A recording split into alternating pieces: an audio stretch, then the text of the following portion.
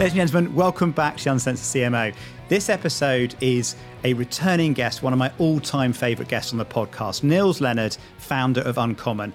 I'm a huge fan of Nils and what they're doing over at Uncommon. They've genuinely done a transformational job there in just 5 years, creating a huge agency. Now, I got Nils onto the podcast a few weeks ago to talk about, update me on the progress of the agency, what his vision for the future is, what he thinks about AI and creativity.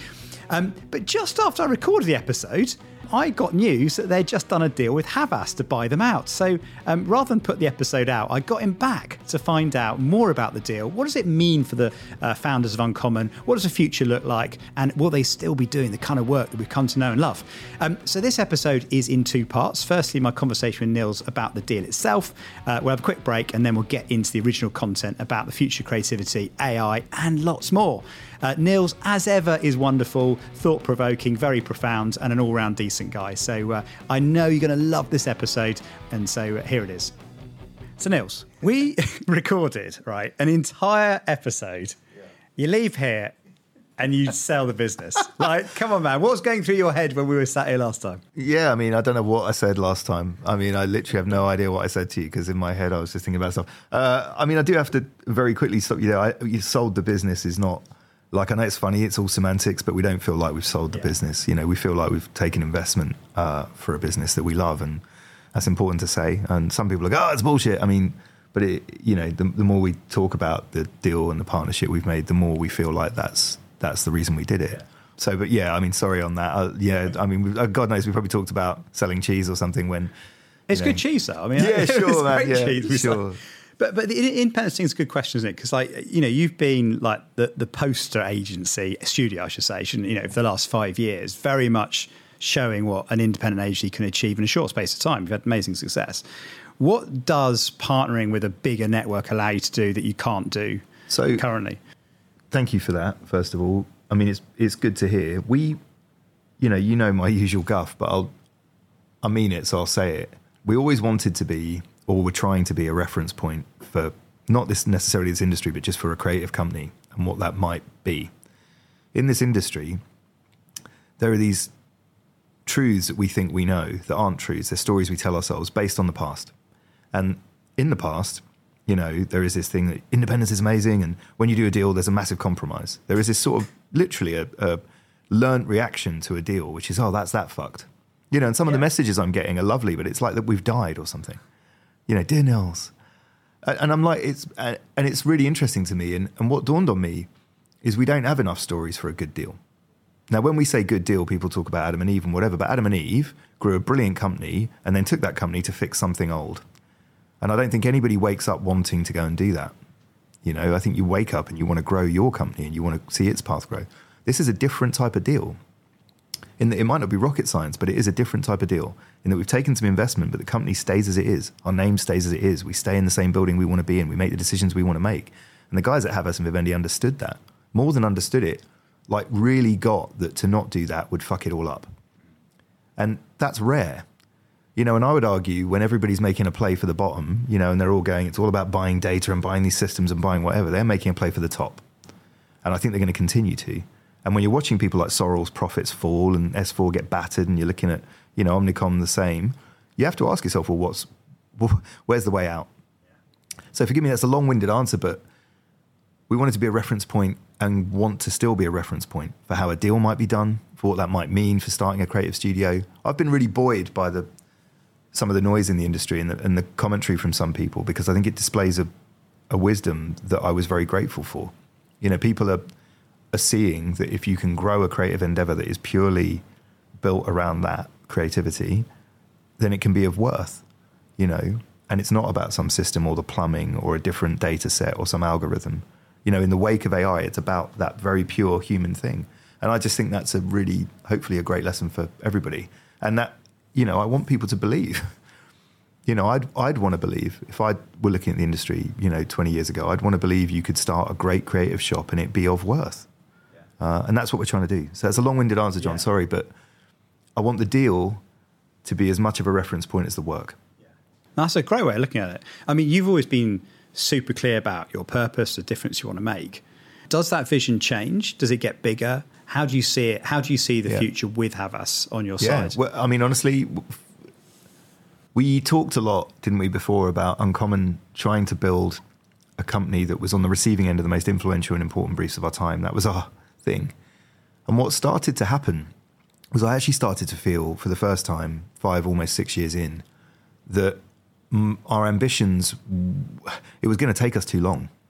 And we weren't able to flex our muscles the way we wanted to. And some of the briefs we wanted, we were still unable to go and get for all, and as you look at the States and you look at, the rest of the world and all that stuff, we didn't want to risk the entire business on something that may or may not work in that sense and make everything fall over. I mean, it just didn't strike us as 5 years in an appropriate thing to go and do. So what we said to ourselves, well, look, how can we go and give the States a proper shot? How do we not have to hire B- people because we can't afford A+ people? Uncommon have never done that, man. We've always gone for the top tier of absolutely everything. And so we asked ourselves all these questions.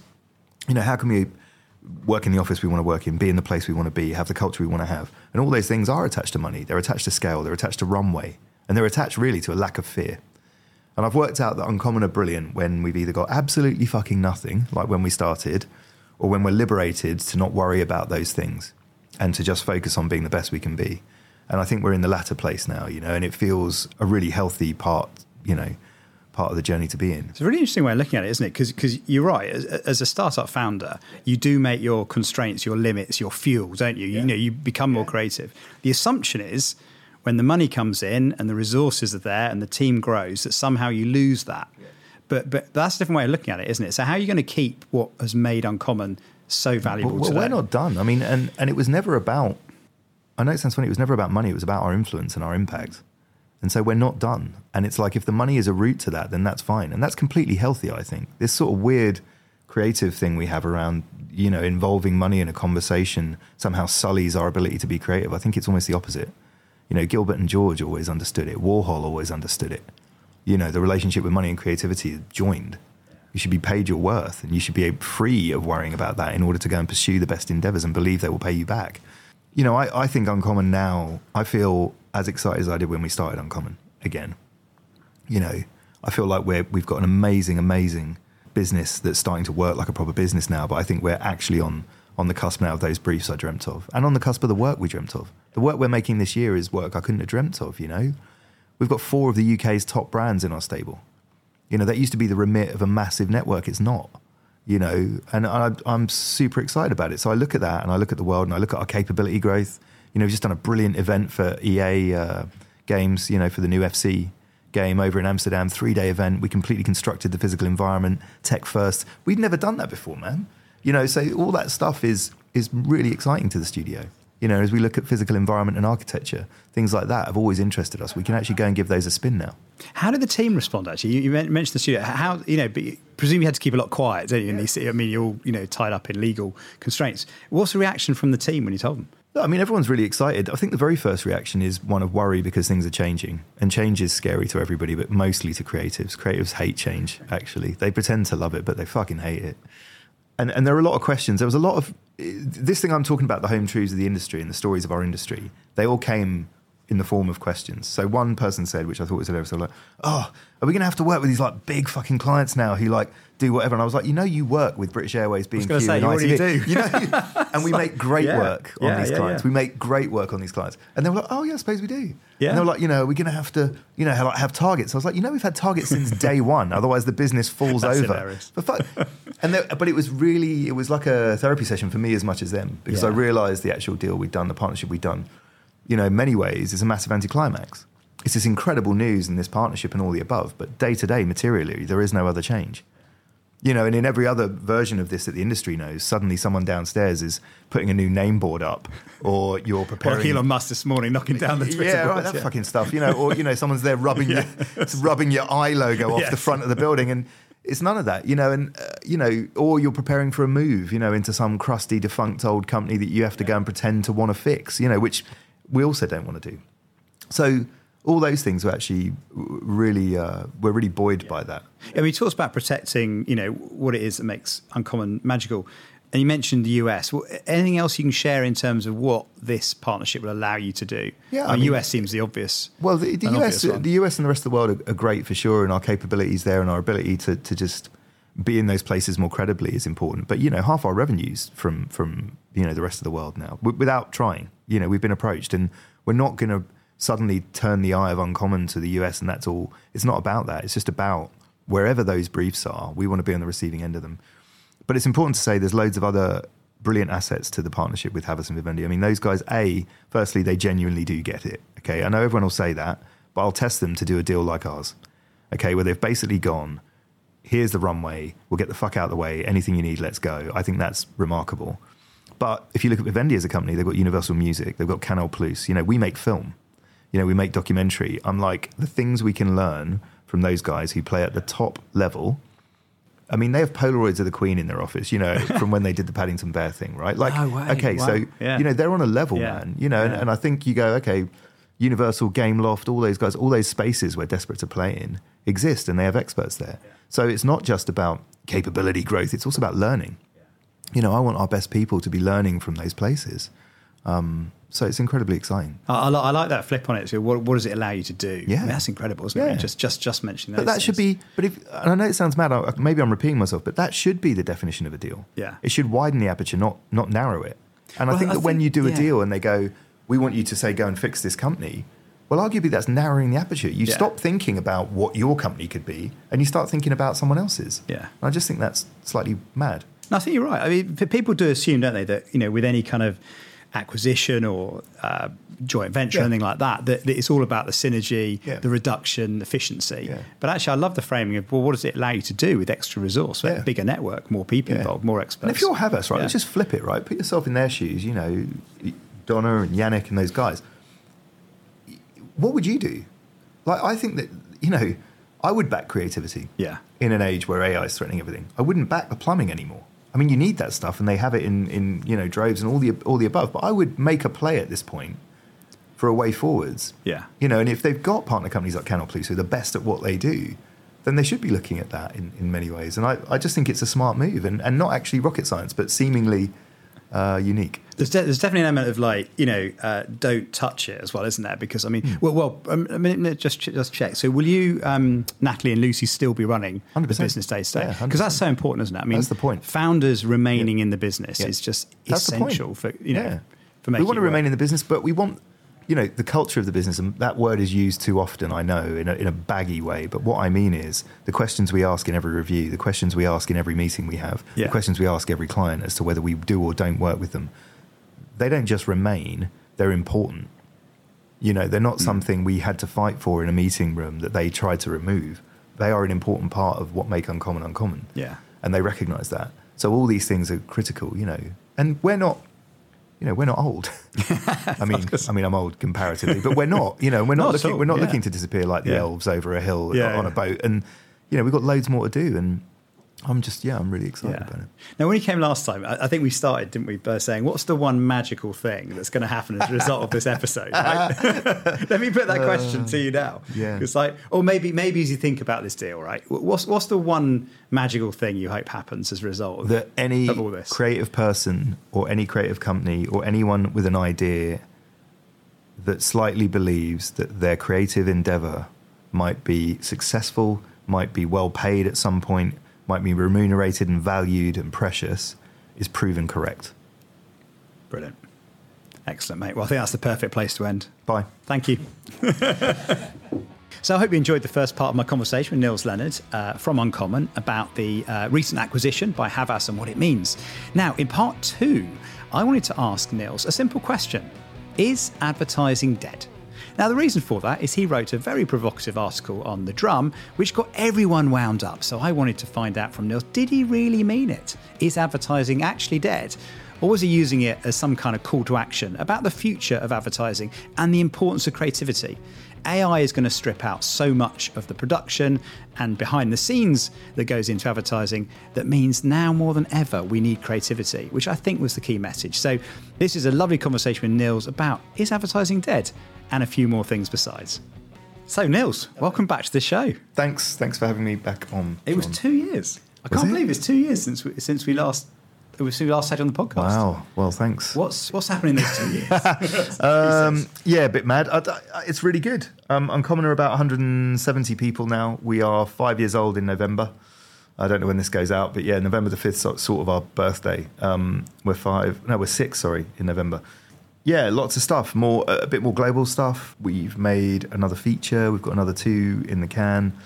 Lots, man, more than I want to bore you with, but it feels really good. And you know, we sort of had this strange bit of fiction that we promised ourselves, was that the studio was going to be on the receiving end of the most important and influential briefs of our time. That was what we said when we launched, I know. And ironically, we've started getting what I would refer to as some of those. And now my fear is slightly different. My fear is not making the best of those. So that's currently where I'm at. I'm no longer scared of the business just falling over and dying. I'm now scared of not making the best of perhaps some of what we got in front of us. You've got some pretty big brands in the. I mean, the one British Airways, Nike as an example. Yeah, how does it feel to work on such really good big global brands? I realised the other day we have 4 of the top 10 UK brands, you know, in as partners at Uncommon, which I think is amazing. And I'm madly proud of it, obviously, because I really want to be having a conversation around creativity and what that means in the UK. But I'm also proud of it because I think even 5 years ago, people like B&Q, people like British Airways, you wouldn't have dreamt that a startup or a studio of our size would be able to handle that or even be approached about it. So I'm chuffed. I think the world's changed in a really good way. And, you know, I don't know. I hope it's affirming for anybody thinking about doing the same thing. But I'm really proud, man. And I feel a heady mix of luck and gratitude and all the above. So you talked about having the steadiness of the business, which is fantastic. How do you keep the creativity at the heart of what you do? Because that's what people are buying into, effectively, aren't they? Well, I think it is. Look, I think it's weird. I feel for the first time like the rules and codes we have and the mechanics we have and the questions we ask and the way we go about our business are the reason it's still alive. And we always, any new client that comes to see us, the very first question we ask is, why are you here? And I never used to ask that at Grey. I never used to say that. I'd be so happy that people were there. I'd be like, I can't wait to show you my work and we've done this thing. And of course, if you don't ask that question, you've no idea whether they actually want what you make. And so we do that. And that tells us, if they say, oh, God, I saw Build a Life, or I saw the British Original stuff, or, you know, I saw the 1 Second Seat thing, you then know that they're there for the right reasons. You know, and they'll want their version of events, but they're there for the right stuff. It's when people say to me, you know, you were on a list and I saw all your work on your website. And I was like, well, you didn't, because our website's a bouncing flag. So it has no work on the website. And I love calling them out. I love calling them out, yeah. And then they're kind of like, oh, well, did I mean your website? And I was like, well, come on, man. Yeah. And so that's good because it flushes out the people that have put you on a list or the people that really want to work with you. Yeah. And then we prioritise the latter, obviously. And that's how we keep the work at a level. It's so rare how much that happens. I mean, years ago I did kind of negotiation training, and they always teach you the first thing you should ask is, what's the biggest business problem that you've got? Yeah. And because as soon as you do that, suddenly the client is unloading all their business issues, and then you just basically reverse into it, don't you? In terms of, well, we can help here, we can solve it. Well, honestly, man, I mean, I think we're built on a positioning of, you know, their words burning might be category changing or money changing or politics, and I think all those things are where we find our sweet spot. You know, that plus, I think we have some excellent people. You know, I spent some time with Thomas Heatherwick and I was asking him about his business. I'm a massive fan of Thomas and what he's done and his work. You know, and actually he's very divisive in his world, in the world of architecture and design. He's actually pretty divisive. But I was saying to him, you know, that's a 25-year-old business or something now. I said, what's the deal? And he said, look, I've got 10 to 20 people that have been there for over 10 years. You know, and Uncommon has, you know, I would argue a core crew of people that have been there almost as long as I have. And those people now speak the language and understand the studio as much as I do. Yeah. So that's the key to it, man. That's how it's working and growing, I think. Yeah. Now, I'm going to ask you about your drum article because it was fantastic, right? And just before we do, have some rosé of can here. Now, this will go after Cannes, but we are going to Cannes next week. So I feel like we should open this anyway and toast your... your okay. Yeah. Thanks to rosé in a can. He just said, cheers. Cheers, man. Yeah. Oh, cheers, dude. Is it gone up in the world? I know. It's like, very delicious, right? Yeah, indeed. Have you heard of it? Yeah. I loved your article. Is advertising dead? Is he dead? Oh, look. If I'm honest, that article was some speech notes to a conversation that we had during Ad Week here in London. And then I wrote the notes because I'd run out of time and I usually like to memorize things and I ran out of time. I wrote them the night before. So I just read that. And I looked at the notes and thought it's more succinct than I usually am. I thought, well, maybe I'll just ask someone if they want them. Spoke to Amy and the brilliant guys at the drum and they wanted them. I don't think advertising is dead, but I think advertising as we know it, or what you would refer to as the golden age of advertising, absolutely is. And this is never a negative story with me. You know me. I'm not a pessimist or a cynic in that way, and I don't mean it in that way. But I think when we talk about what we mean by advertising, what you find most people doing, particularly romantic people who want to believe in it, is they don't actually talk about advertising at all. They talk about creativity. And then you find yourself going, well, actually, how much of the ad industry is created? And this is my thing. I think that, 75% of companies and 75% of agencies, probably you could remove the word creativity and remove the act of creativity from their business and they would still make money. Now that's talent, because they make content, they make integrated systems, they make delivery, they make logistics, they sell time, they sell speed and people and cheapness and, all that other stuff. All of that's brilliant and necessary, but it's not the same thing as creativity. That's the point I'm making. Yeah. And I'm like, so first of all, there's that. And then you go, well, whether you agree with me or not, luckily, and this is the thread of the article, this thing called AI's come along. Yeah. And so whether you buy my take or not, or you think all that is creative or not, the reason I can prove to you it's not creative is AI is going to take those things and do them better than anybody here can. So it's going to take, frankly, the shitty, quick, dirty parts of our business, and it's going to rinse them. At which point you're left with the only thing we have left to sell, which is the only thing we're actually really able to sell at any massive value, which is creativity and our ability to use creativity to solve problems and make change. Couldn't agree more.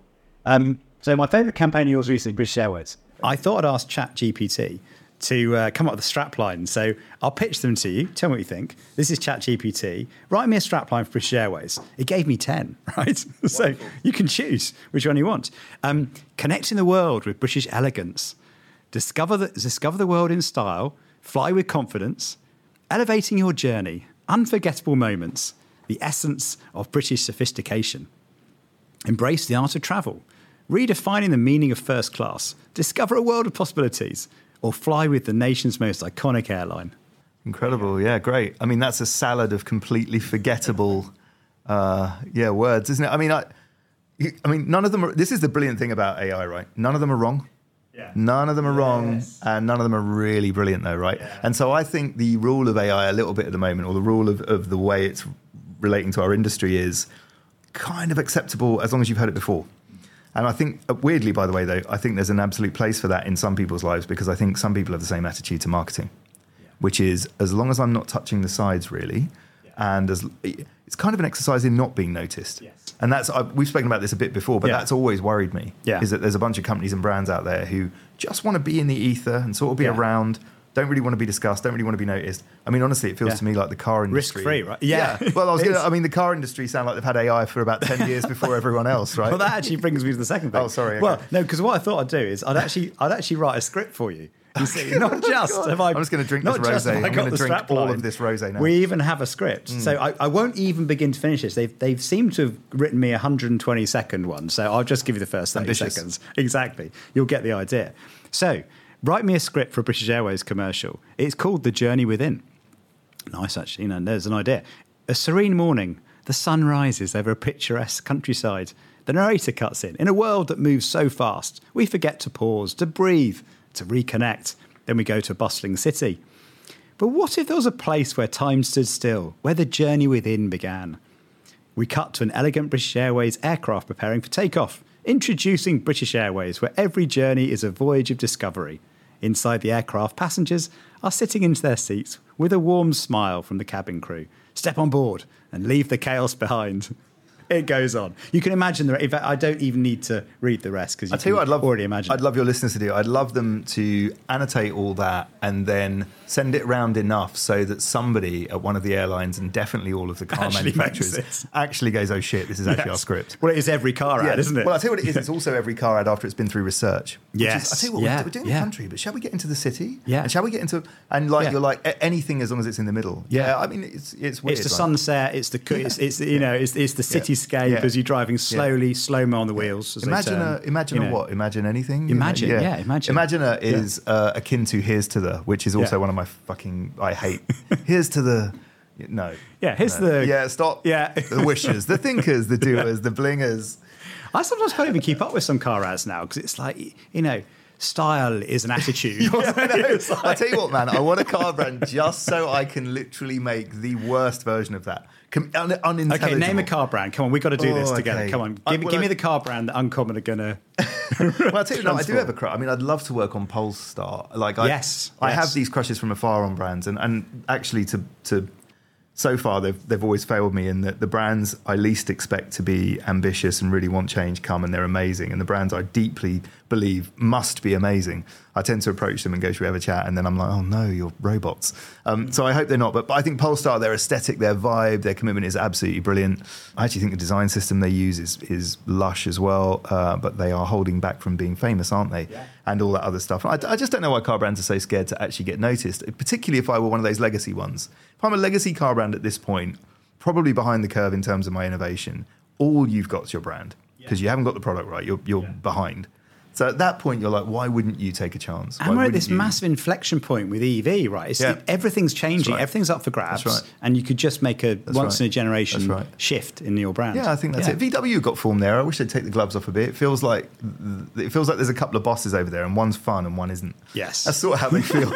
I might be completely wrong. It's very naive of me to say that from a distance, but it feels like that. Occasionally, there's a little thing that pops up. And you're like, oh, I remember when they were good. Well, it's like, because we've got a System 1 database, we test all the car ads, right? So we have all this, right? Yeah. The last good car ad had a cake in it. Yeah. It was Skoda cake. Wow, man. I mean, and that's 10 years ago. Do you know what I was watching this morning? No lie, was Night Driving by VW. I don't know if you remember that. Yeah. Absolutely beautiful. Dylan Thomas poem. Yeah. All the wives and the Fisher's wives now. Absolutely amazing. VW had that really good run, didn't they? Yeah. So it's like 15, 20 years. But you see that with brands. You're seeing it with Heinz at the moment, Burger King previously. I think there's just these like halcyon, like purple patches that brands have. Absolutely attributed, by the way, to the people running them, I'm sure. 100%. But, you know, I miss that for the car industry. And if I was someone there, I'm like, what's the worst that's going to happen? Currently, you are edit salad of cars going around, Benz in Barcelona with some unintelligible end line that, could also... Glamorous couple, 100%, all that shit. So I'm like, someone just needs to go and have some fun with it before it's all Objective over. number one from this podcast, Polestar... Uncommon. Please. Let's do this. Give us a call, guys. Give us a call. Okay, so I've pitched AI to you. Let's talk about the actual British Airways work, because I love it. Talk to me about what was the brief, if you can share any of it, and how did you get to the idea for that campaign? The original conversation with British Airways, which was akin to the conversation we had with ITV and people like B&Q also, was, not really about advertising at all. It was about rediscovering the energy of that business coming out of COVID in particular. And I sort of remember thinking the more we met them, and the team are brilliant, by the way, but the more we met them, I was like, these guys need a thought internally. These guys need to believe in an idea of themselves, and they need to rediscover who they are and not be as ashamed, and rediscover some brilliant bits about who they are, and then use that to fuel the whole organisation. And hopefully, if then some of that can translate into some great work, that's a wonderful thing. So British Original was born, and it felt very much to us like that was absolutely true of that airline. The stuff they've done in the past and the innovations they've made and all the above, they've flown the Queen, right? And the Concorde and all of the above. But also it felt like every one of their people, whatever you wanted to say, they were originals. They weren't like this carbon copy. They weren't like, Virgin staff, which in my head are, bordering on a carry-on film sometimes, or even the servile nature of some of the Middle Eastern airlines. It didn't have any of that stuff. They're all originals. They're all, allowed to be and celebrated for who they are. Despite the uniform and despite the uniformity of the airline, you can see them all come out. And I just felt like that was true of them.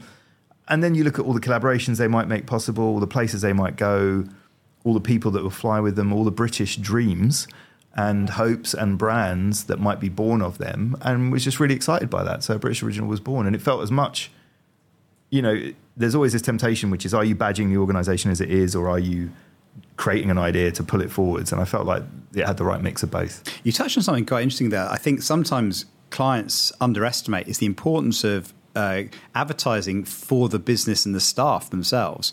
And I was chatting to Richard Warren actually on the podcast a few weeks ago, and I think he was pitching for one of the major banks. And what he did in the pitch is he actually went and presented the idea to the staff in the branch and film them being really proud of it and go, oh, that's, it makes me feel great, and I suddenly feel part of something. And of course we won the pitch, because imagine turning up and going, this is what Brenda from Halifax thinks of the creative ideas. We sometimes forget that, don't we? That it's treated as this external thing. Well, honestly, I mean, how much do you want to matter is the question. you know, if you're a creative or a studio or an agency, how much would you like your idea to matter? Because marketing, whatever you want to say, matters less than 65,000 employees at B&Q. You know, and if every one of those people's even remotely buoyed by an idea or being celebrated, then things are going to work much harder for you. So 100%, like all of our best relationships have always done that. You know, the work with Carolyn at ITV and those guys too. Love the ITV stuff. It's great. Thanks, really man. good. Really good. Keeps on going as well. Something I was going to ask you about as well, one of the impressive things about Rochelle's campaign was the number of different productions you did. Yeah. Right. Did I read it right? About 500 different... 512, yeah. Well, 512 we set this nonsense thing for ourselves, and we often do this. We like getting ourselves into trouble. We said, wouldn't it be brilliant if the launch wasn't this big, guffy film that was trying to explain it all in that way? And actually, we just celebrated all the different reasons people travel. You know, and actually the idea that travel does make you more original, right? That's a key part of the idea. And then someone in a review went, wouldn't it be brilliant if every execution was original? And we were like, right. And we got the media agency. Oh, I see. Yeah, now got it. Sorry, I've got it now. Yeah. So we were like, right, Okay. what if everyone was original and no two were the same and all the above? And the media guys like, except... So the production department going, oh, my God. Yeah, well, that's it. But we got to this, I mean, side effect cheap, but hopefully beautiful solution of the business leisure ... And we were like, well, God, it's so graphic. It's really cool. And then we said to the media guys, right, we want every one of them to be different. They were like, don't be ridiculous. If you do that, you have to write 500 of them. And we're like, all right, then we'll do it. And so we briefed the whole studio. We briefed everyone we knew. That campaign worked like a weird confessional. Because if you ask everyone to write their business leisure, why have you really flown here? There was shit coming out. Honestly, like to dance naked with a stranger at 3 a.m. You're like, okay, chill out. I'm not printing that on a poster. Cool. So it was funny. But that was the gag. Did it work in social as well? Did you have, you have people filling in their own ... 100%. That's we had some memes pick it up, and we had some few others. The new version of that campaign is literally breaking as we speak, actually. I don't know when this goes out, but in the next few days that breaks. There's a brilliant one. You need to see it anyway. It's a brilliant one about Vegas, which I think you'll enjoy. I'd say the thing we didn't do enough of last time, in my opinion, was almost play with the art direction of it, and I guess its tactility. Yeah. So, you know, we did one that was dripping because it was... I love that one. Yeah. Right. I mean, so obvious. But everyone loved that one. I love so that we were one. like, right, God, we need to do more of those. Yeah. So we've got a load more of those coming and that stuff. We're having a lot of fun with it. Yeah. Because one of the things I really admired about it was the simplicity of the idea, like the passport photo. You know, it's so simple. And I think sometimes... actually, weirdly, if I put my System 1 hat on, the most common, 9 times out of 10, my feedback to anybody will be do less. Yeah. Honestly, because we try and force every message in, every reason to believe. We cut up the scenes really quickly. We try and put all the T's and C's in. But it was beautifully simple, wasn't it? Thank you. Yeah, we always try and do that. There's a few exercises we go through at Uncommon, but we have a great strategy department, and the key to doing that, by the way, is, informed by Lucy, obviously, but is to try not to say 52 things in the brief is always really helpful. But even outside of that, I think we try to make things that are going to be a reference point or remarkable somehow. And the things that get shared in that context, if you think about what they are magazine covers, album covers, key images, all that. Yeah. So anything that can be an icon for your idea. So the passports were great. Once we were onto that, the business leisure ...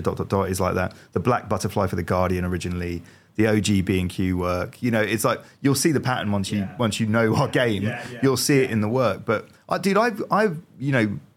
indirectly and accidentally we've become a really we make a lot of outdoor. We make a lot of posters, and I remember the days when people would go around and try and get agencies to make more. Do you remember they'd come in and try and persuade you to do poster campaigns, and you'd be like, no, we want to do telly. I think now outdoor in particular has become the reference point media for brands. Because it somehow says we're out in the real world. You see it travel like you've never seen it. I'm seeing tactical ads get sent around on TikTok. And you're like, okay, cool. So, there's lots more of that going on, and I'm really relieved by it. I mean, as a designer by trade, I adore the fact that a medium like that comes across that, doesn't it? Yeah. I saw a MailChimp ad and it said this could have been an email kind of thing on a big, massive album sort of thing. That's really clever. I mean, one of my favourite ones is this Nike piece of work from God knows how long ago now. It was just it looked like it had been typeset in Word, which really moved me. And it just said, yesterday you said tomorrow. And I was just like, oh. And I remember seeing that and it gave me hairs on my arms. And the thing it also taught me when I saw that was, that's not really an ad for Nike.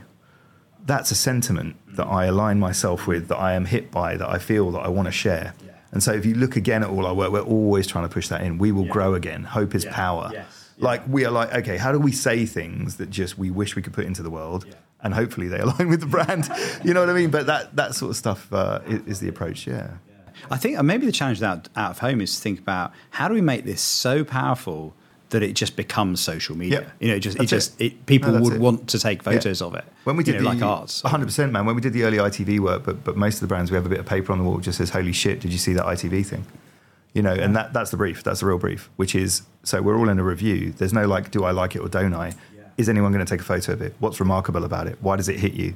They're the key questions. There's a mechanic to it. It's not, people assume it's this sort of crafty, artful luck. And it's like, I don't think the best places were like that. I know, because I was commenting on this MailChimp one, and I said, odd media placement, that out of home to talk about emails. And then I was like, hang on a minute, here's me sharing it to the world, you know, talking about it. I've fallen for the trap, you know. I saw there was an insurer one, wasn't there? A brilliant insurance one, Go Get Into Trouble, which I thought was excellent.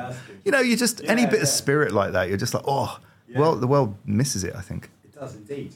So let's go back to what's AI going to do to creativity? So, I mean, I think we're going to, if AI can take care, as you say, of all the kind of the shit stuff, what does that mean for creativity? Well, it's going to liberate it. It's going to make taste important again. You know, if you look at, you did ChatGPT, which I think is interesting, and you were looking at that. If you look at Midjourney and the images it creates, they all have the same grade. Yeah. They've all got this weird, deep, saturated, dreamy vibe. We're going to get really sick of that really quick. Everyone's going to be putting in Jürgen Teller shots, point and click, Terry Richard, you know, because we're going to get bored of it because we are constantly in a search for new as an industry. Yeah. And so I think what's interesting is it's going to make taste really, really important again. Anybody bringing new vibes, aesthetics, musics, energies to the mix, those people are going to be more important than they have been, you know, because you're going to see a swathe of stuff. I mean, honestly, I really do think it's going to bring the importance back to creativity in its broadest sense. Well, in a way, the threat means hopefully that's inevitable, right? Yeah. Because you won't have a business. If your business is reproduction or, you know, making 10,000 iterations of a standard ad, you can't, you know, that can be outsourced now. Some people will do that. And their argument would be, well, it's how creatively you harness AI to do those things. And I'm in agreement with that. Some people are going to make a fuck ton of money doing that. But I don't think you're ever going to see again one company be drawn against another in a pitch where you have seen that, where one company basically is 75% adaptation and brand schlong, and one company's a highly creative one. You're never going to see that again. People are going to go, okay, what do I need? Do I need consistency, integration, and content? In which case, I'll go to these 4 providers of AI, and they can battle it out over cost and speed. They're not going to involve and waste the time of legitimate creative companies anymore in that space. Secondly, you're going to see the creative companies have to just raise their game. I hope we're really going to see a new movement, a new renaissance, particularly in the UK. I think we fucking need it, of radical creativity. Because that is like, once you're free, once you realise you simply cannot make money anymore from the guff, so all you've got is that, and you're in a race to be more original, more new, more differentiated, more disruptive, well, surely that's just going to create a massive amount of new, you know, companies and intent. So that's my dream anyway. That's the optimism. It's really weird, actually. I've sort of gone on a weird journey with AI going, you know, I started with, oh, shit, this is going to be a disaster. Then to embracing it, go, oh, I can do some stuff pretty well. Then thinking, damn, this is an opportunity. Because actually what it's doing is bringing everything back to the median and the average. And the brands that are going to win are going to be ones that actually embrace proper creativity. That's going to be a competitive advantage. When all your competitors are using AI to generate what we've just talked about, right? You've got to be the one that stands out. 100%. You know, do you think? I mean, obviously, you must talk to a lot of CMOs. Do you think CMOs understand the value of creativity? Do they get what you've just? Not all of them. And by the way, I think it's easy for me to say they don't get it or they don't understand it. I don't think that's true. I think some of them don't want it. So define creativity. My definition, and this is the problem, right? When someone goes into a room, I talk about this a lot, but when someone goes into a room, they go, I'd like a creative idea. Stop in that moment and ask everyone in that room on their own to tell you what creativity means. They will all say something completely different. And that's the thing. Someone will go, oh, an idea that's seamless and lives in any media. Someone else will go, an idea that shocks and moves me. They're completely different things. Yeah. And so our thing is like, well, what creativity do you want? And I've always argued that some marketeers don't want our version of creativity. And our version of creativity is really, I suppose, an approach and a way of seeing the world. You know, and if you see the world like we do, if we align in that approach, that creativity can fix a problem, fuel a passion, move you to change, you know, speed change up and make a radical difference to your business. If you don't align with that, probably don't work with us. There'll be other versions of creativity that may apply to you, but that's ours. I've always loved the analogy when you look at fashion or you look at any other visionary, everyone was like, Virgil Abloh is such a visionary. Virgil worked with cotton like H&M worked with cotton, like the store on the corner works with cotton. So there was no difference. There was no algorithm. There was no secret technique he had. All he had was how he saw the world. This is true of our companies. All you've got is that. Early Hal Henry had it in something. They were like, there is no magic. It's just your view of things. And occasionally you meet people who see the world a bit like you and you're placing it a bit like you. You know, some brands, they meet us and they go, do you know what? That fucking resonates with me. I'm going to give these guys a go and together we'll go and make the leap. And people then say to me, how come you make all this brave work? I'm like, well, it's not brave. Neither of us think it's brave. We just think it's appropriate and we think it's the route and we think it's the only route. You know, we're more scared of things staying as they are than we are of things being different. That's so true. I think being brave would be not doing that. Yeah. You know what I mean? And thinking you're going to get a different result. Yeah. You know what I mean? Well, that'd be the brave thing to do. I mean, also, the subject of bravery and what we do is a bit mad. My wife says this, you know, I said to her once I was going to do a talk on creative bravery, and she said, fuck off, firemen get to talk about bravery, you sell cheese. And I was brilliant. like, okay, Charlotte Leonard, ladies and gentlemen. I sell cheese. Yeah, well, I was like, fine. Okay. But, you know, I kind of get it when everyone's talking about it, but we're all pretending our jobs are on the line. And I actually think this is why I make the point about what a marketeer or what a leader really wants in their organisation. You know, what are you more afraid of is the question. That is a good point there. I mean, we had Les Burnett and Sarah Caster on the show a few weeks ago, and she's got this quote that, you know, you must start your planning on the assumption the customer doesn't give a shit. Yep. And I just think, yeah, right, because, you know, we're too absorbed in our own kind of cleverness and, you know, our even talking about ChatGPT, I went and tested a couple of the McDonald's and Burger King one. And, you know, literally, if you read LinkedIn in the last week, you'd think this was the biggest revolution in flipping marketing that's ever. You know, they scored average, right? Did anyone mention ChatGPT in the feedback? No. They honestly, they didn't even know it was ChatGPT. So the average person down the street is not getting themselves worked up by Burger King and McDonald's having a face-off on who can write the best ChatGPT ad. They don't give a shit. We're talking to ourselves. Exactly. And by the way, I think as long as we know we're talking to ourselves, I don't think that's a bad marketing strategy. I've always believed this. People ask me why. They were like, oh, you know, when you launched that coffee halo, you just launched it to the creative industry. I was like, yeah, the really highly paid, progressive creative industry who like coffee. I was like, yeah, you're fucking right, I did. Of course I did. But I think marketing to ourselves is absolutely fine. But I also think we've got to own when it's not really popular. Actually, I get that as well. I've been criticised for, John, you're just marketing to marketers. Yeah. I'm going, little secret. They're my audience. Yeah, and there's like 10 million of them. And you know what? They're well paid and they buy stuff and they're influential. Yeah, that. I'm just like, no shit, go figure. That's not an excuse though, is it really, to run those kind of indulgent ads? They're hoping they're going to make waves when they do a case study. So like, I'm sort of, I'm in agreement. The other thing though, by the way, is that if we wanted to think about what the real world think, you know, they don't give a shit about you, but far worse than that, you know, 75% of brands could disappear tomorrow and no one would care. Yeah. So never mind the fact they're not thinking about you. Yeah. They're actively ignoring you to the point where if your brand isn't innovating, you are going to die, man. Yeah. It's not up for debate. You just are. You know, IKEA's head of sustainability said we've reached peak stuff. I've said that before, but I love that phrase. The idea we're full. You know, in the West, we have enough things. You know, the sentiment now is we don't want more things. We want a different relationship with the things and products in our lives. I just think all that's telling. And so if you're looking at creativity and what it can do, you're not going to look at AI and go, how do I solve those two things with AI? Yeah. You know, what's AI going to say? Matter more? Well, I think it gets even worse. I mean, you talk to, you know, look at behavioural science. Actually, too much choice is stressful, and we can't make decisions when we're confronted with two. You know, actually, fewer things is also easier. I also think, lastly, I mean, I really believe this is a very uncommon sentiment, but Daniel Ek from Spotify said the value of a company is the sum of the problems it solves, and I've just always loved that. And then you think, well, the value of a creative studio is the sum of the problems it can solve, and the value of a creative is the sum of the problems they can solve. And you go, okay, just unpick all that. That's brilliant. And that's pretty much our view of it. And that's what we forget, isn't it? That's what we forget. We're here to solve problems, right? Well, and then we get too wrapped up in how we solve. Well, also, what problem are you solving? We'd like things a slightly different shade of blue. That's not a fucking problem. Yeah. We'd like things slightly more consistent. That's also not a problem. Yeah. It's really not. You know, so I'm like, that's where we go wrong, is we're like, well, okay, this whole campaign, this whole pitch, we're organised to solve this problem. Well, what problem? We want a 1% uplift in pie sales. Okay, it's not really a problem. We'd suggest you probably go somewhere else at that point. All right. What are the biggest problems that we as an industry need to solve?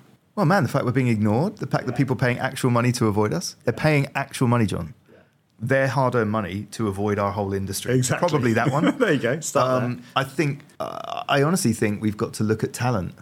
We've got to look at why I'm consistently having conversations with my peers around where's the creative leadership gone, you know, in our industry, in this country, in Europe, in the world.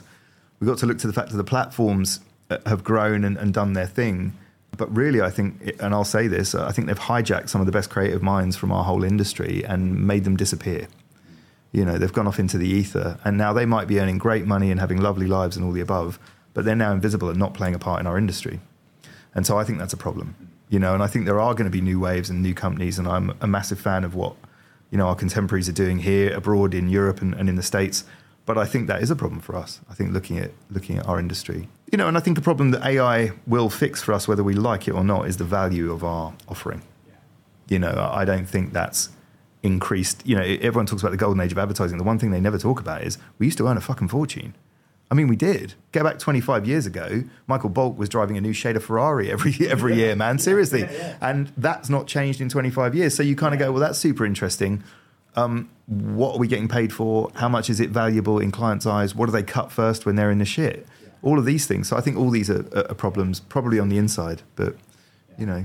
So what kind of movement are we going to create then? I know I wanged on about a movement, but I think it's a really weird time for creative agencies. And again, I'm talking about the UK because I think it's evident here, but you're seeing for the first time, I think, if this is unfair, forgive me, but I think you're seeing companies that we previously presumed were immortal almost creatively, you know, the big BBHs, the Abbott Meads or whatever. I think everybody, there's been a rebalance. And I think in a good and bad way, but I think a lot of that is really, really telling. And I don't know where it's going to come out. And I think any movement and any change like that is always like a sign of something coming. And I think AI being born and all the change in our industry and all the above means something's coming. Now, I want to believe glass half full that we're going to renegotiate our relationship with creativity, and you're going to see all the new companies that we love around us, you know, be it the Wonderhoods of the world, the NCAs of the world, and all those guys, including us, hopefully go and make some waves and start to change things. But I don't believe there are enough companies being truly radical with our relationship with creativity and with our relationship with brands. You know, Mischief in the States that everyone refers to, and I don't mean Greg Hahn's brilliant agency, Mischief, I mean the actual company, Mischief, spelt without vowels, I think teach us a really interesting lesson. I don't know if you know those guys. They call themselves an art collective. They're kind of like whatever. I think they've gone from being some people that were trying a few punts, creating some quite provocative work on their own with no clients, to making things that are now selling for $10,000 on Hypebeast. And the lessons are all in the birth of their company. They haven't asked any permission. They're not dependent on brands to make their moves. They're being sought after in the way that people like Samuel Ross are being sought after for their opinion, for their view of the world, and for their contributions. So I just think all the lessons are there. We have to be more desirable. We have to stop, you know, being in service and being in thrall. I just don't think that's a healthy relationship for either side. And I'm hoping all that's going to change. The thing I'm keen to try and do is demonstrate the value of creativity particularly to the people in positions of power, because I just think it's the biggest, literally is the biggest single thing you've got at your disposal, right? I mean, I think evidence suggests that, and you know, it's the most powerful tool you've got to transform any business. But I just don't think they need to be in need. They need to need it. So I think any eulogy to it is not going to change anybody's mind. Me guffing on here isn't going to until they get punched in the face. And I think that's the reality of it. When your business is in the shit, and I'm, you know, we talk about clients in a moment of change. What I really mean is most of the clients that approach us are in a bit of, oh my God, okay, if we don't get this right now, we're kind of screwed. And so that's when I see the need for creativity. Think about any time you've been caught lying, right? Go with me on this. You know, the shit that pops into your head as an excuse for why you did or didn't do something, you kind of go, that's your mind reacting. So I think creativity is the reaction to frustration, pressures, or crisis. That's the most radical form of creativity. Now, if you're, frankly, in your job as a CMO and you're comfy in your brand and you don't really care, well, then you're never going to really seek it out because you don't need it. Now, you will need it, if that's your attitude, is my opinion. No, you're absolutely right. I did an exercise recently, write down my 5 most creative moments in my career. They all correlated. When did you do this? Or you just sat in bed and you just like... Yeah, I just I was just like... Well, I was thinking, genuinely, right, there aren't many books on creativity. I was chatting to Kev Chesters. He wrote this book called Creative Nudge, right? And it got me thinking, there are very few books on where creativity comes from, how to foster creativity, what creativity is. I thought, that's interesting. There isn't very many. Anyway, so I thought to myself, I'm going to write down my most creative moments. And it was very interesting because most of them had no money involved. Most of them weren't traditional in terms of kind of media. Almost all of them were in moments of crisis, like the factory had broken down, or I had to launch something in 12 weeks, not 12 months. They all had enormous constraints of some kind, constraint of time, constraint of money, constraint of resource. And by far, my best work was 100%. done We in call that it reverse. situation. We call it reverse parking. So Sam Walker, he got his title something hilarious at our place like ECD at large. But Sam has this phrase which is, "I fucking hate a blank sheet of paper. Tell me the worst thing about the brief, please." Okay, it's got to open with a payment moment, or if it's a telly ad, or we're going to build a store, but the store has to do these things. I'm like, great. Start with the worst thing about the brief, and nail it instantly, and then you're free. And I just think that's a liberating thing. So any moment of crisis, I think it compels that. I think it's huge. It's massive, yeah. Your book's on creativity, though. There are quite a few. Two key ones. Well, Creativity Inc. is the OG one, Ed Catmull, Pixar, which I think is brilliant if you're interested in organisation. Best one I've read for a long time is Rick Rubin, his latest book. Now, I find Rick a bit guffy on camera, and I think, if you're a marketer, you'll probably look at him and think, what's that guy got to teach me? The book is distilled, and I swear to God, I found myself taking a photo of every other page in that book. Wow. And it's just, it's massively applicable to what we do. If you think about what he does, his relationship with music artists, being candid, the majority of the time they go to him is when they're boring. They turn up and they go to Rick, okay, we've made 3 or 4 albums. I don't really know where I'm going. And he helps them rediscover themselves and what's different about themselves again. And then he negotiates that with the world and culture. And I just think that's an amazing thing. And linked to that as well, given the growth of Uncommon, because hundreds of people now, and moving offices and all the kind of stuff that might be involved in that. How do you create the culture? How do you create a culture around you that fosters that kind of creativity that is so special? I think I think we honestly, man, we have questions, we have stories, we have people who've been there long enough to speak the same language that I and Lucy and Nat speak. But the truth is, culture, I think, is a definition of saying the same thing every day. And some of it isn't very interesting to say, I'm going to be honest with you, but people give up on that.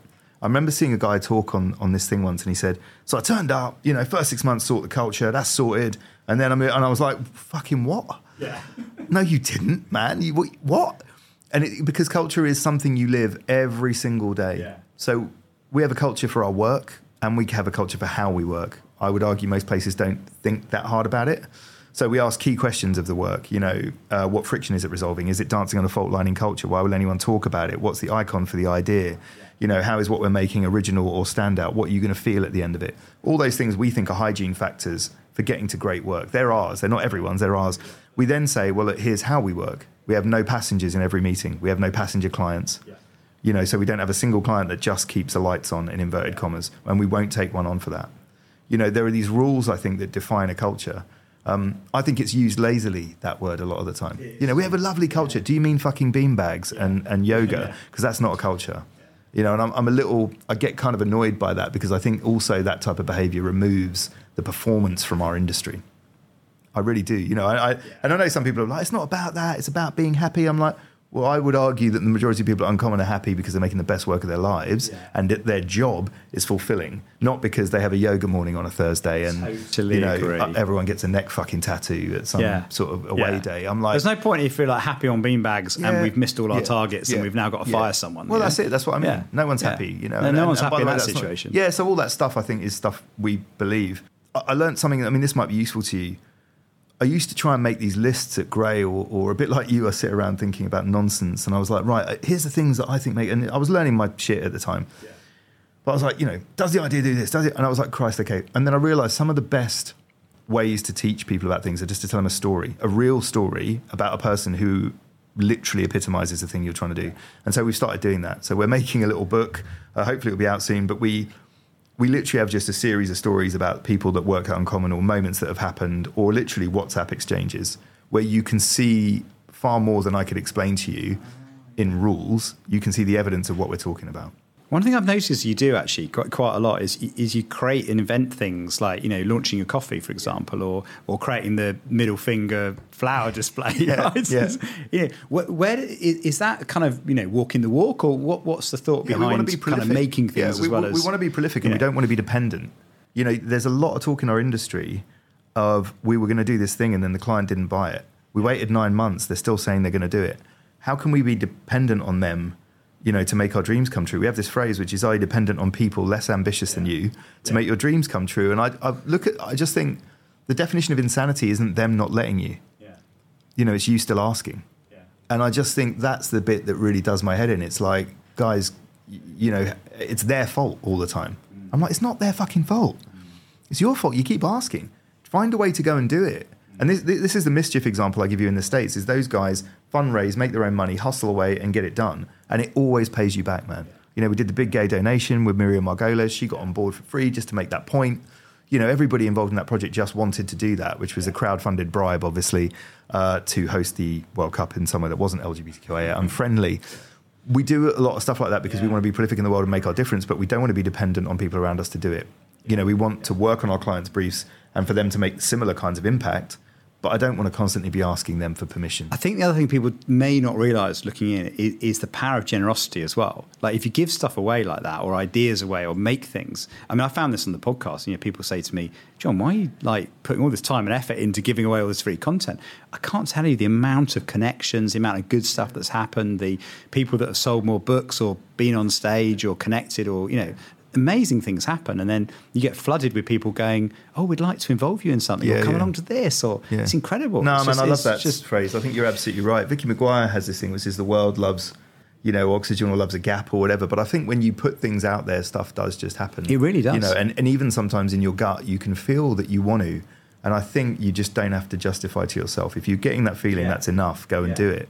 And I remembered as well in my previous lives trying to pay creatives to be happy, trying to give creatives titles to be happy, trying to, I don't know, I do stupid shit like, give them a slightly bigger desk, or give them a new Mac or something. And I realized all the best creative talent want is to be making. They want to make work, and they want people to be talking about their work. And so I was like, well, okay, how do we create an organization that's more prolific than any other, that puts more into the world? So we have a thing called FAF tax. Do you know about FAF tax? No. Okay, so one thing we realized is in our industry, you can get paid a vast amount of money to make decks. And I remember being, again, in a previous life, spending literally 15 months making work that was decks and thinking and strategies and whatevers that never went out into the world. Now, as a startup or an independent, if you do that, you're invisible. So you might be making money, man, but you're basically killing yourself because you're not putting work out. So we said, okay, how do we get around that? Well, we're going to make this thing called FAF tax, which is if within 6 months we haven't made something, we're going to charge you 25% more. Wow. If we haven't made something. What, for the clients? Yeah. Right, so... Oh, really? Yeah. We've never had to do it, man. People seek us out for it, but think about it. Well, and goes up 50% if it's a year, and then just keep putting the price up. But if you think about it, it's not... People are assuming that just winning these bits of business and just being paid is value, and I'm like, it's not. If you're in the business of creativity and you're not making, there's no output. Yeah. Ultimately, it's worse than just making money. You're actually doing yourself a disservice because you've got the best time of your best people. And it's opportunity cost, presumably, of not making work for other people that could be amazing. That. And every time, by the way, we've walked away from one of those opportunities, every time we've done it, another one has come that's more appropriate. I promise you. I just wish we all had a bit more faith. That is so true, because I think this is what a lot of founders and startups don't realise. I mean, I feel the same. You feel that nervousness of going, is it going to come in? Yeah. And it always does. Yeah. And even though you look back and go, well, in the last 6 months it's come in. Yeah. I can't see it in the next 6 months because it's blank, but it always comes in. Believe, you man. just have to make the jump. Here's another thing is like, when we started Uncommon, we told everyone this story about ourselves, but it was a lie until it wasn't. It was a story. We want to build brands of well wishes. He says, we're going to do all this stuff. And when you make your first bits of work, if you haven't reneged on your values, you have to take a beat to say to everybody and yourself, this is what we meant.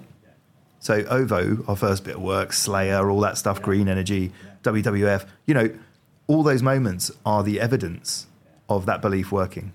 And so when you start doing that, you start realizing, you start believing. You do. And it sounds incredible, but why have we all been talked out of that? I just think there's something in that, John, which is, I know. Yeah. Why doesn't this industry believe we can do that? I know. I think that's huge. That is huge. So. I mean, this is a very cheap example, but I remember when I started the podcast, I borrowed the Paul Arden. As you read the book, it's not how good you are, it's how good you want to be. And it was his subtitle that caught my eye, because it said the world's best-selling book by Paul Arden. I'm like, that's genius, right? Anyway, so as a joke, I called my podcast the world's best-selling podcast by John Evans, the world's number one podcast by John Evans, right? But people thought it was true. They didn't get the joke. Yeah. And then I tell you when it really going back to AI now. So I had this guy in America, right? And he did this video review, like a massive takedown of me. I mean, basically, I had Bob Hoffman on and we were just, shooting the shit about digital and scamming and all that kind of thing. Anyway, he did a review and just said, this guy's not uncensored, he's too polite, he's too British, it's tyrannical, it's bullshit. Anyway, he goes off on me. Like a 7-minute video dedicated to why this podcast is shit, right? Yeah. And in those moments, you think, okay, what do? Do you kind of, I might as well engage with it and have some fun. Anyway, end up playing with it and it was fine. And we had a bit of a laugh or whatever. It was good. Anyway, I sent him a message. I said, why pick on me? Yeah. Right? You've got a world of podcasts out there. He said, you're the world's #1 podcast. I've got two stories for you and I fucking love that. One was when we came out, about 6 months out, someone tweeted at Campaign, for fuck's sake, at Campaign, you'd publish a story about someone having a shit in the Uncommon toilets. And so we made 100 T-shirts out of it. And then we got talking to him, and now the guy is like, literally, he's like, no, we're really close and we talk a lot. I'll tell you what did happen though, and I think this is really important. Like, I think there will be haters. When you go and do something, whatever we want to say in this industry, I really don't care, particularly creatives. For one reason or another, we all talk a great game, and that's so lovely, and they're so lovely.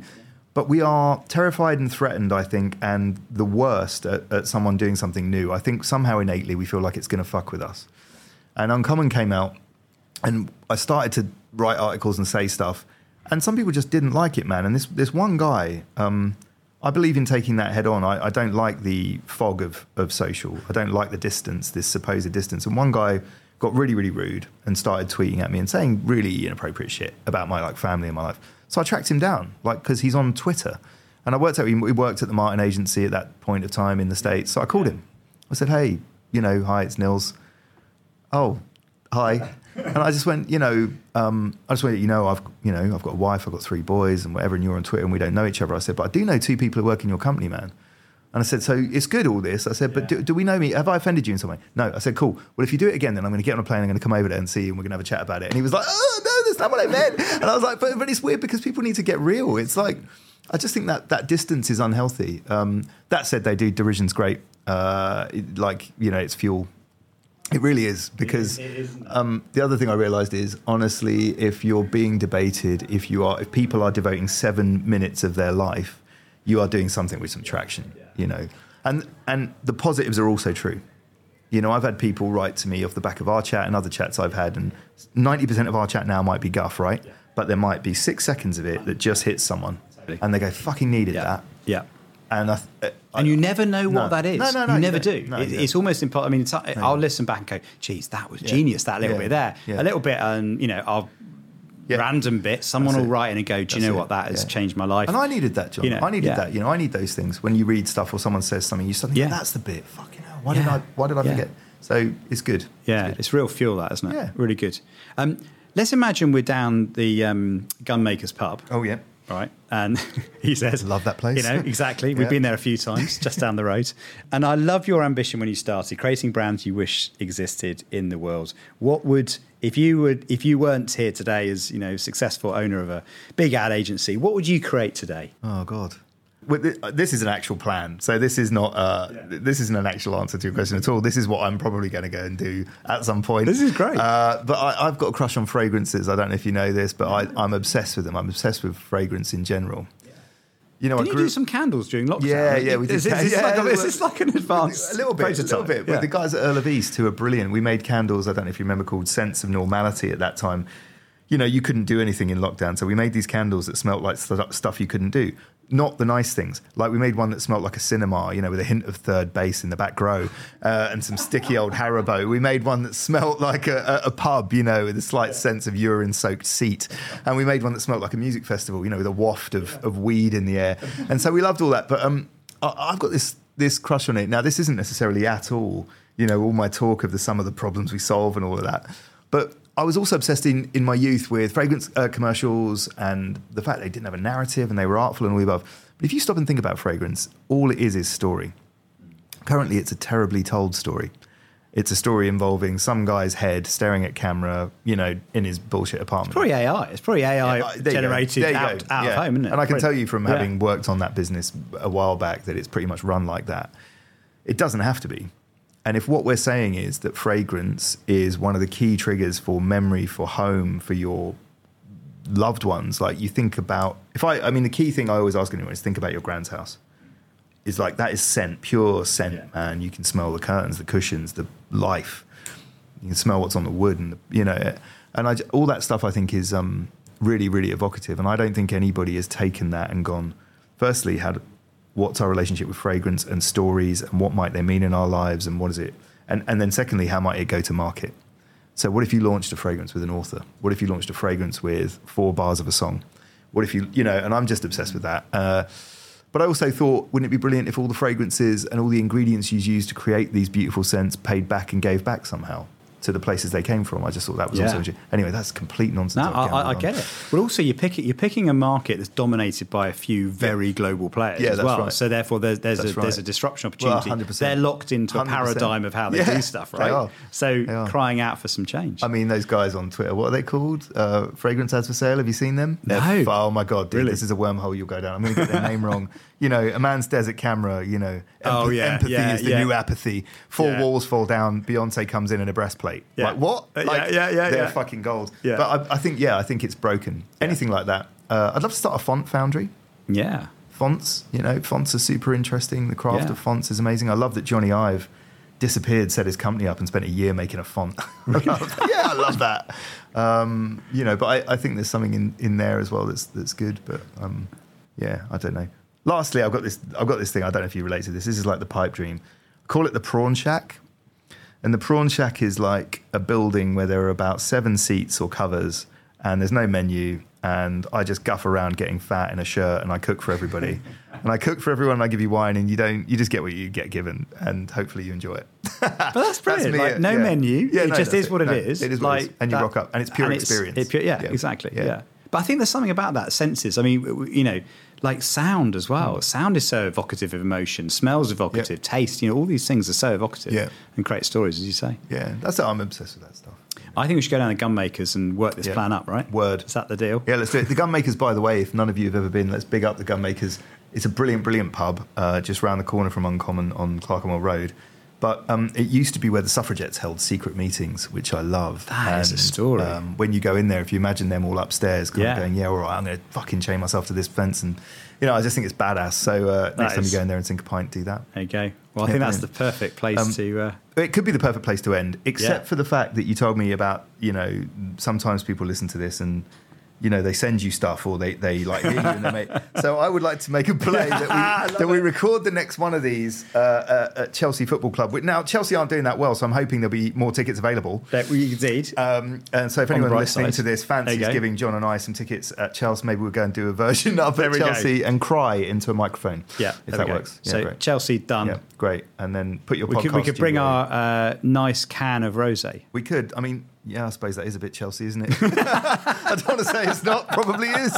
Oh, well. Probably is, actually. Yeah, there we go. Great. Thank you, John. I did have a sponsor, but...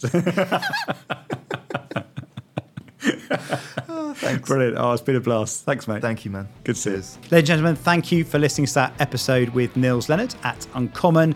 I really, really enjoyed this one. There's so much in there about the acquisition, about the future creativity, and all the wonderful things that Nils is doing. Hope you enjoyed that as much as I did.